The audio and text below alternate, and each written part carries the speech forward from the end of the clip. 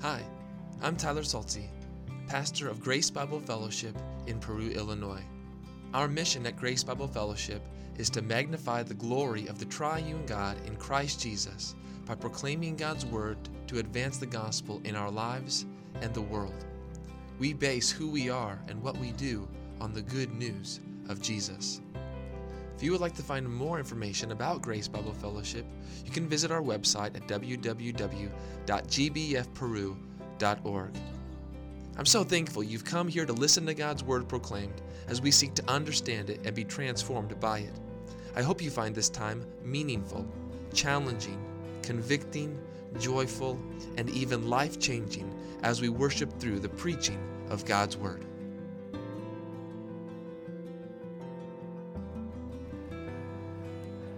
I invite you to take your copies of the scripture this morning and open to the book of John chapter 1. And the Word became flesh and dwelt among us. And we have seen His glory as of the only Son from the Father, full of grace and truth. John bore witness about Him and cried out, "This was He of whom I said, 'He who comes after me ranks before me, because He was before me.' For from His fullness we have all received grace upon grace. For the law was given through Moses, grace and truth came through Jesus Christ. No one has ever seen God, the only God who is at the Father's side. He has made Him known." This is the word of the Lord. Thanks be to God. Let's pray. Father, to You we come this morning, knowing our Savior, whose eyes are like a flame of fire, who sees with accuracy our spiritual condition. May He look into our hearts today, and may He change our hearts through His Word and by the power of His Spirit. We pray in Jesus' name. Amen. You may be seated.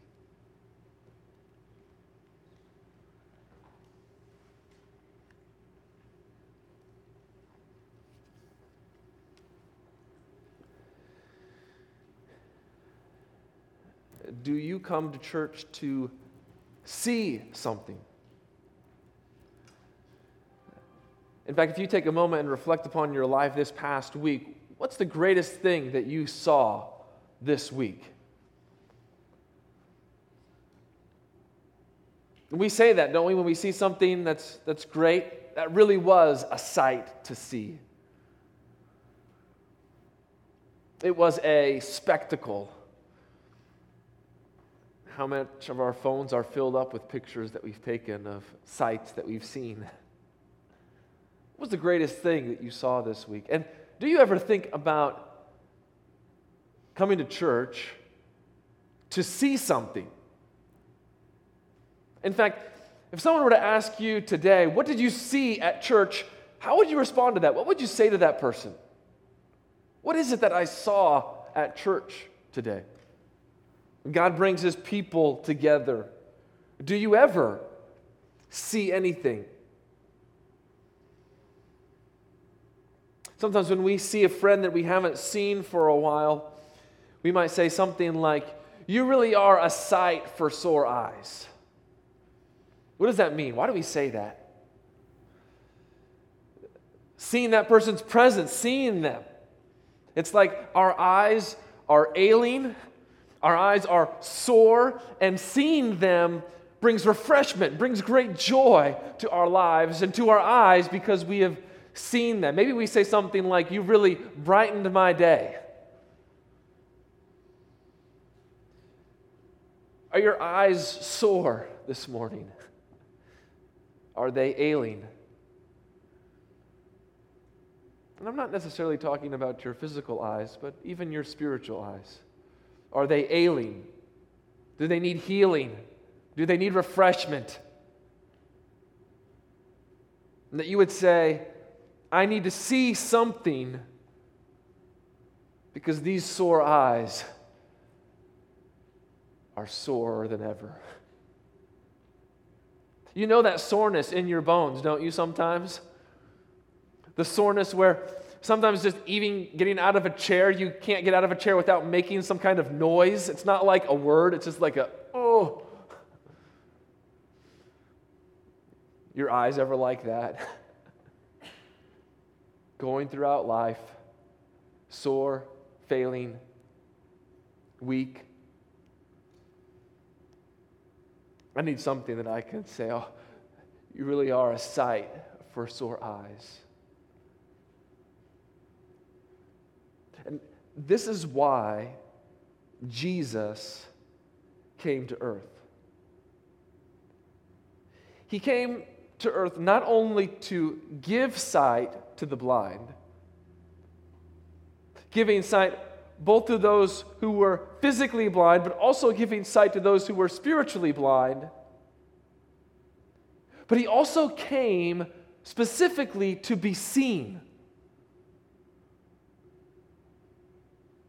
That is the whole purpose of the incarnation, to be seen. He is the, image of the invisible God. But who is it that sees Jesus? Who is it that really sees Jesus? It's those who have eyes of faith. It's those who see even spiritually. And so maybe I ask you again, what did you come to church to see today? And as you're around your lunch tables this morning or this afternoon, maybe you would ask one another, what did you see at church today?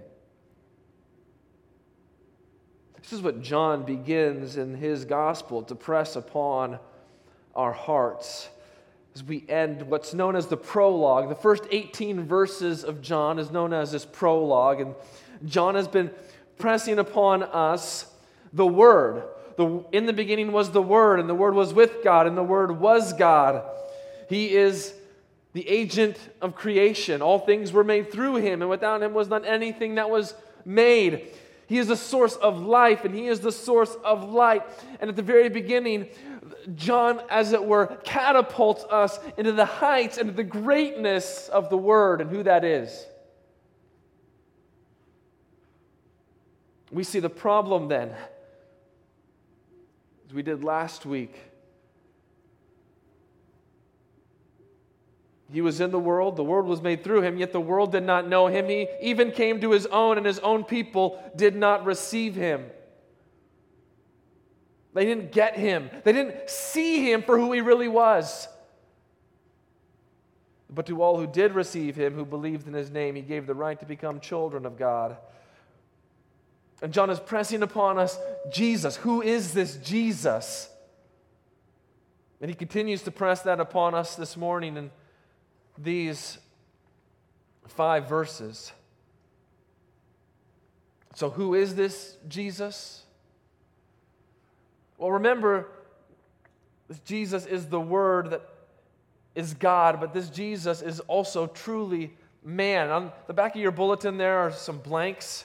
There's no specific outline this morning, so you have to fill in all the blanks, right? It's just one big blank this morning for you, but I think you can do it. You can follow along. But that's our first point this morning. Jesus is truly man. He is truly God, yes, but He is also truly man, and we need both of these truths side by side. We hold both of these truths because this is precisely what we need in order to be saved.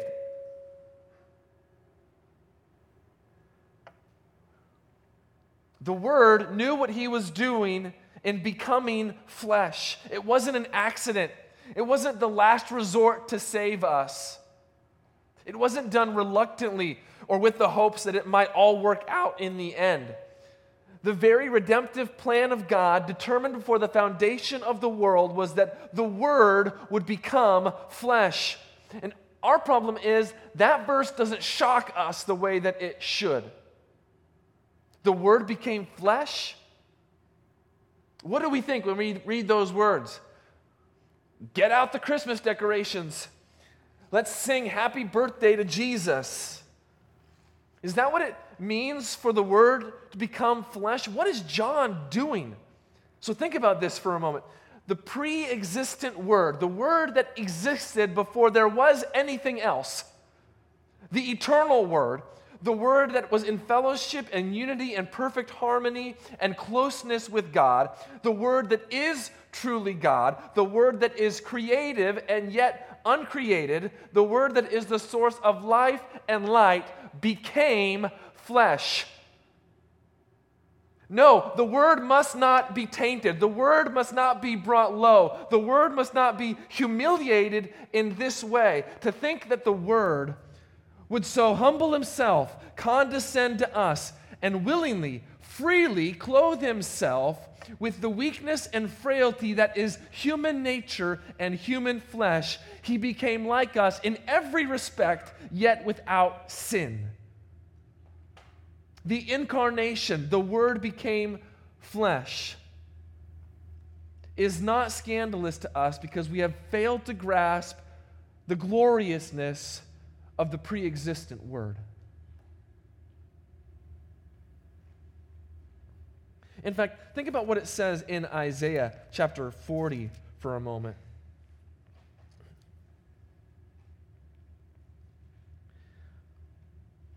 Verse 6 of Isaiah 40, a voice says, "Cry," and I said, "What shall I cry? All flesh is grass, and all its beauty like the flower of the field. The grass withers, the flower fades when the breath of the Lord blows on it. Surely the people are grass. The grass withers, the flower fades, but the word of our God will stand forever." Isn't this what we know of as well? In our own bodies, the flesh is failing. The glory is fading.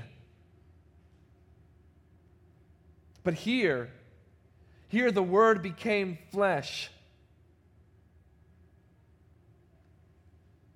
His glory never fades.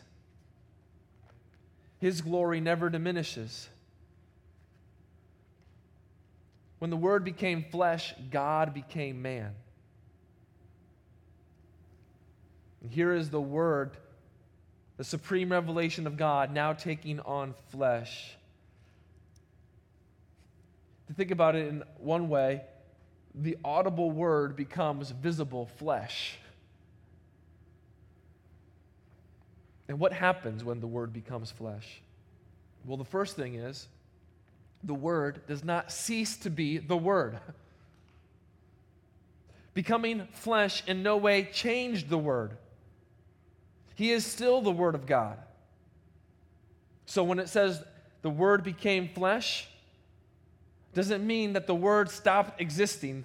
The Word is still there, always has been there, and never changes. But also, does not mean that a transformation has happened. Became indicates identification, not transformation. It means more than the Word appeared in the sphere of human flesh. Rather, such identification means that all we know of the Word as the one who is the source of light and light, the one who is eternal, all these are exclusively and absolutely applied to the man Jesus. John perfectly and poignantly tells us Jesus is truly God and truly man, and we're to marvel at this wondrous truth, for it's necessary for our salvation. It's crucial for God to be able to rescue our hearts that God became man. And later in the book of John, Pilate will bring Jesus out, and he will say, "Behold the man." And what John is doing from the very beginning of his gospel is he's saying to us, yes, behold the man. Because Jesus is truly God and truly man. Number 2, Jesus is the true tabernacle. Jesus is the true tabernacle. And the Word became flesh and what? Dwelt among us. If you look back at the first 4 verses of John chapter 1, we see that what's critical to understand those verses is Genesis, right? In the beginning We hear that also from the book of Genesis. Now in these verses, 14 through 18, the book of Exodus becomes the key for understanding these verses. John draws our minds back to this idea of the tabernacle when he says, and dwelt among us. That word dwelt there can be translated as pitched his tent or tabernacle. In fact, maybe your translation says that, and tabernacled among us. It reminds us of that tent that was pitched in the wilderness where God said he would dwell with his people. So turn back for a moment to the book of Exodus, chapter 25, verse 8. Exodus 25, verse 8. And let them make me a sanctuary that I may dwell in their midst.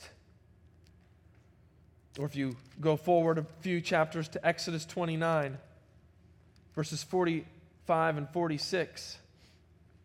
I will dwell among the people of Israel and will be their God, and they shall know that I am the Lord their God, who brought them out of the land of Egypt, that I might dwell among them. I am the Lord their God. John reminds us that this is how God used to dwell with his people. He lived in a tent, or later a temple, but no more. Now God has chosen to dwell among his people in a more personal, close, and intimate way in the Word become flesh. You no longer need the tabernacle. You no longer need the temple. Now God has taken up residence with his people in the incarnation of Jesus Christ. The tabernacle erected in the desert and the temple built in Jerusalem were never the final and full plan of how God would dwell with his people.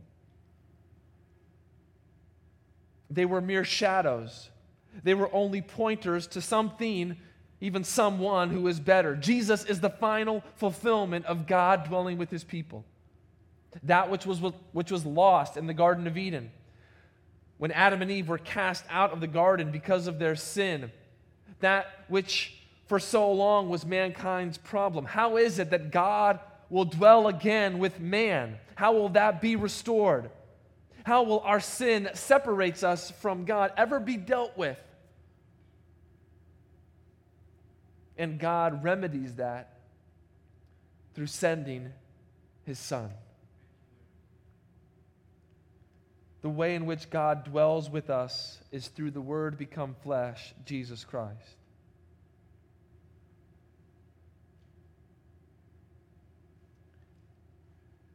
Just as God dwelling among his people was a reminder that he had brought them out of the land of Egypt, how much greater now the Word become flesh, who leads us out of our bondage to sin and death. He is dwelling in the midst of his people, and that we would say, he is our Lord and our God. How is it, though, if you remember the tabernacle or the temple, how is it, though, that the people knew that God was dwelling with them when they looked at the tabernacle or the temple? They knew because they saw something there, and particularly they saw God's glory. And that's the third point for us this morning. Jesus is the visible manifestation of God's glory. This is what happens with the completion of the tabernacle and then later the temple. So, like in Exodus 40, verses 34 and 35, Then the cloud covered the tent of meeting, and what? And the glory of the Lord filled the tabernacle. And Moses was not able to enter the tent of meeting because the cloud settled on it, and the glory of the Lord filled the tabernacle. Or like 1 Kings chapter 8, verses 10 and 11. And when the priests came out of the holy place, a cloud filled the house of the Lord, so that the priests could not stand to minister because of the cloud. For the glory of the Lord filled the house of the Lord. Here are these pictures that are given to us of the glory of the Lord filling the tabernacle, filling the temple. But now it's no longer a glory cloud that one needs, but the glory of God that's been revealed in a clearer and final form in Jesus Christ. Do you see this here in verse 14? And we have seen his glory.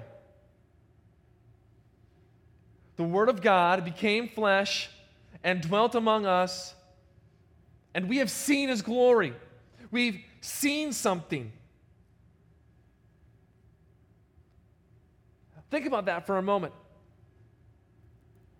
Flesh is not the means by which the glory of God is concealed in Jesus, but it is the means by which it is revealed before the eyes of all. The Word became flesh. Well, now the glory must not be there. But what does John say? No, the very opposite. The Word became flesh and dwelt among us, and we have seen God's glory. It was there. It was before us. It is more than a mere seeing that John says here. It's a gazing upon. It is a beholding of the glory of God in the person of Jesus Christ. And there will be those that we will see in the book of John who, even though Jesus is before them, they refuse to look upon his glory. They refuse to acknowledge that he is the glory of God. But for those who are among Jesus, who have put their faith in him, the glory of God shines brightly and gloriously. And with the coming of Jesus Christ, there is the assurance that God is dwelling among them because they see his glory. The glory they see, however, what is it like? We see this as we go on here. It's a glory full, let's go back. Glory as of the only Son from the Father. Maybe your scriptures read that this is the only begotten Son from the Father. The idea of only or only begotten speaks to the fact that Jesus is unique. He is the special object of God the Father's love. He is the one and only Son. He is the best loved, the beloved Son of God. So this idea that he is the only Son from the Father speaks to the uniqueness of this glory. This is not like any other glory. You can only see this kind of glory in the Son. But what else is it like? It's also full of grace and truth.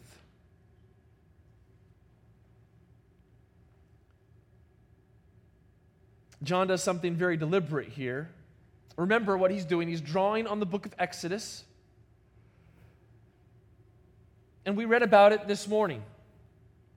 Remember, Moses on Mount Sinai had the audacity to say to the Lord, "Please show me your glory." And the Lord responded. What did the Lord say? He would make all of his what? His goodness pass by.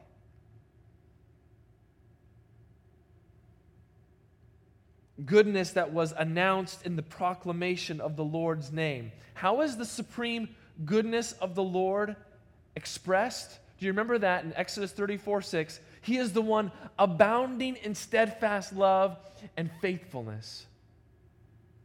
Those correlate to John's words right here. So, steadfast love and faithfulness in Exodus 34:6 correlates to what John says, that this glory is full of grace and truth. Grace there correlating to that steadfast love, that covenantal love that God would put upon his people, that they did not deserve, that they did not merit in any way. A love that never ended, that never failed, that never gave up on them. And faithfulness, which even there in Exodus 34:6 has this ring of truth. That God's faithfulness is first most expressed towards his own character, so God will never deny himself. And also God's faithfulness in his promises. He will always keep his promises. And so think about what John is doing here for a moment.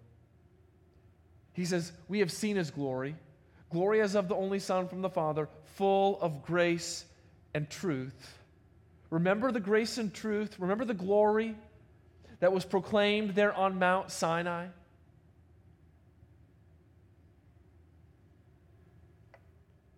The glory is even greater and clearer now.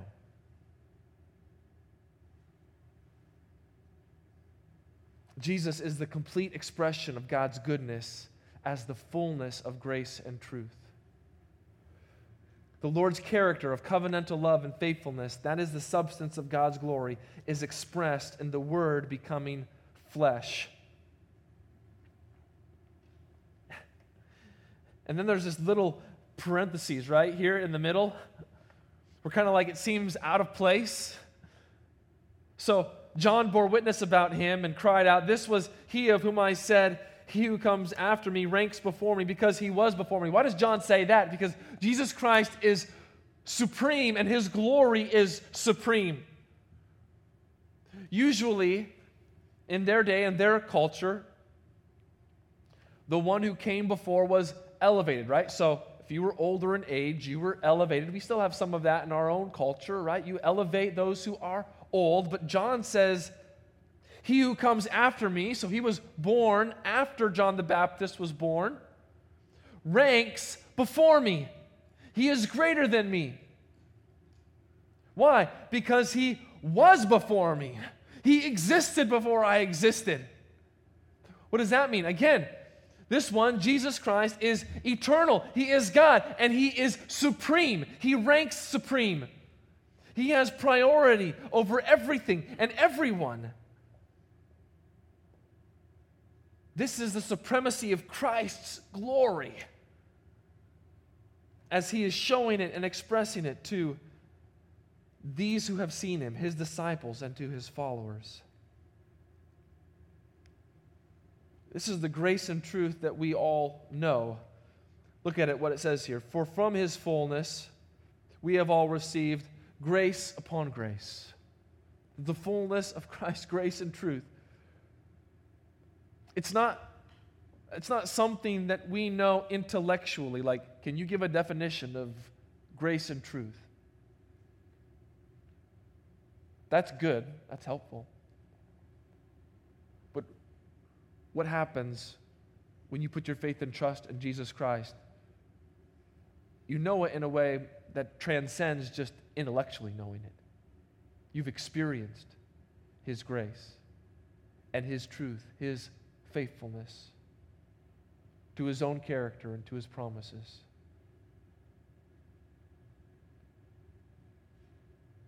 Something that's affected your heart and your life. And there's this difficult saying here at the very end. People have wrestled with this. What does this mean? Grace upon grace. It could also be translated grace instead of grace. Helpfully, John explains it, doesn't he, right after that? For, that's an explanation word. For, or because. So, for from his fullness we have all received grace upon grace. Okay, John, explain that to me. What does that mean? For the law, what? For the law was given through Moses. So I think what John is saying here, the law was given through Moses. That is a sign of God's grace. It's a sign that God is being gracious to his people. In fact, the Apostle Paul picks up on this and he says that through the law came a knowledge of sin. That was a good thing. That was God's grace that he would give us a knowledge of our sin to see that we are a needy people. So this law, look at what it says very carefully, was given through Moses. So what was Moses doing? He's acting as a conduit through which this grace was coming to the people, and through that grace then, with that, tied with that, is the glory of God. The law was then good, but Jesus is better.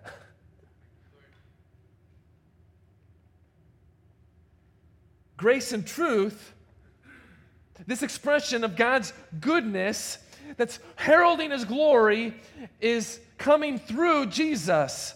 It's not, notice, given through Jesus, like Moses was a conduit. So Jesus isn't the conduit of this grace. He is the source of the grace. He is the source of the expression of God's goodness. He is the source of glory.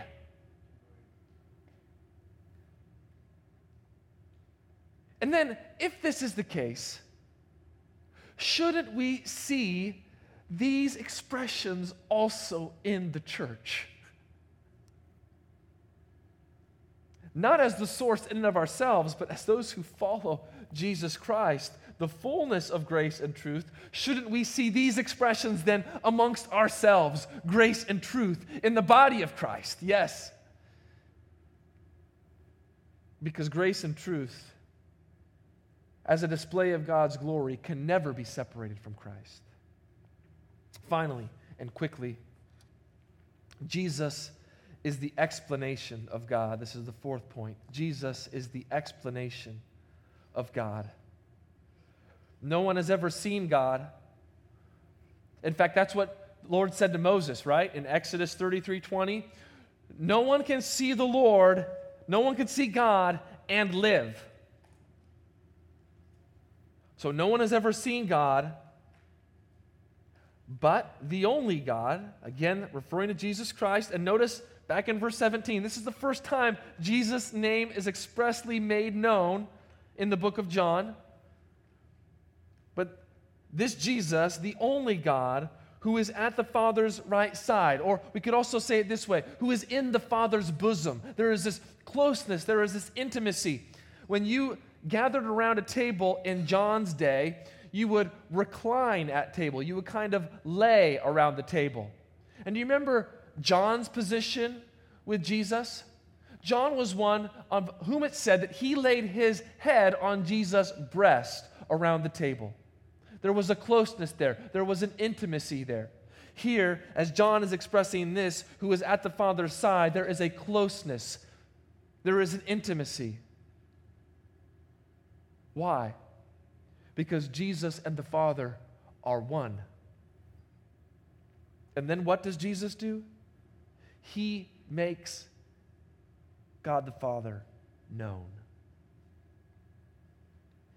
He explains God. In fact, later in John 14, remember what Philip says to Jesus? Jesus, show us the Father, and that will be enough. Let us see the Father, and that will be enough. Remember what Jesus says? If you've what? Seen me, guess what? You've seen the Father. Again, he is the image of the invisible God. He is don't freak out, he is the exegete and the exegesis of God. What does that mean? Exegete is someone who does explaining. Exegesis is the explanation. So hopefully, I'm trying to exegete God's word. I'm trying to explain God's word to you this morning. But I'm just the exegete. I'm not the exegesis. I'm not the actual explanation. I'm just the one trying to explain it. But Jesus is both the explainer and the explanation himself. Because he is God. Because he is one with God the Father. The whole purpose then of the Word becoming flesh is to be seen. And so I wonder, do we ever say, today I went to church and I saw the glory of God in Jesus Christ? Or do we ever hide Christ? Do we ever obscure Christ? We, as those who long to see Jesus face to face, and one day the Word promises that we will. One day we will be like him because we will finally and fully see him as he truly is. We who long to see him, who look forward to that day, do we even catch glimpses of him now? Catch glimpses of him as we gather together as his church. Catch glimpses of him as we read his word.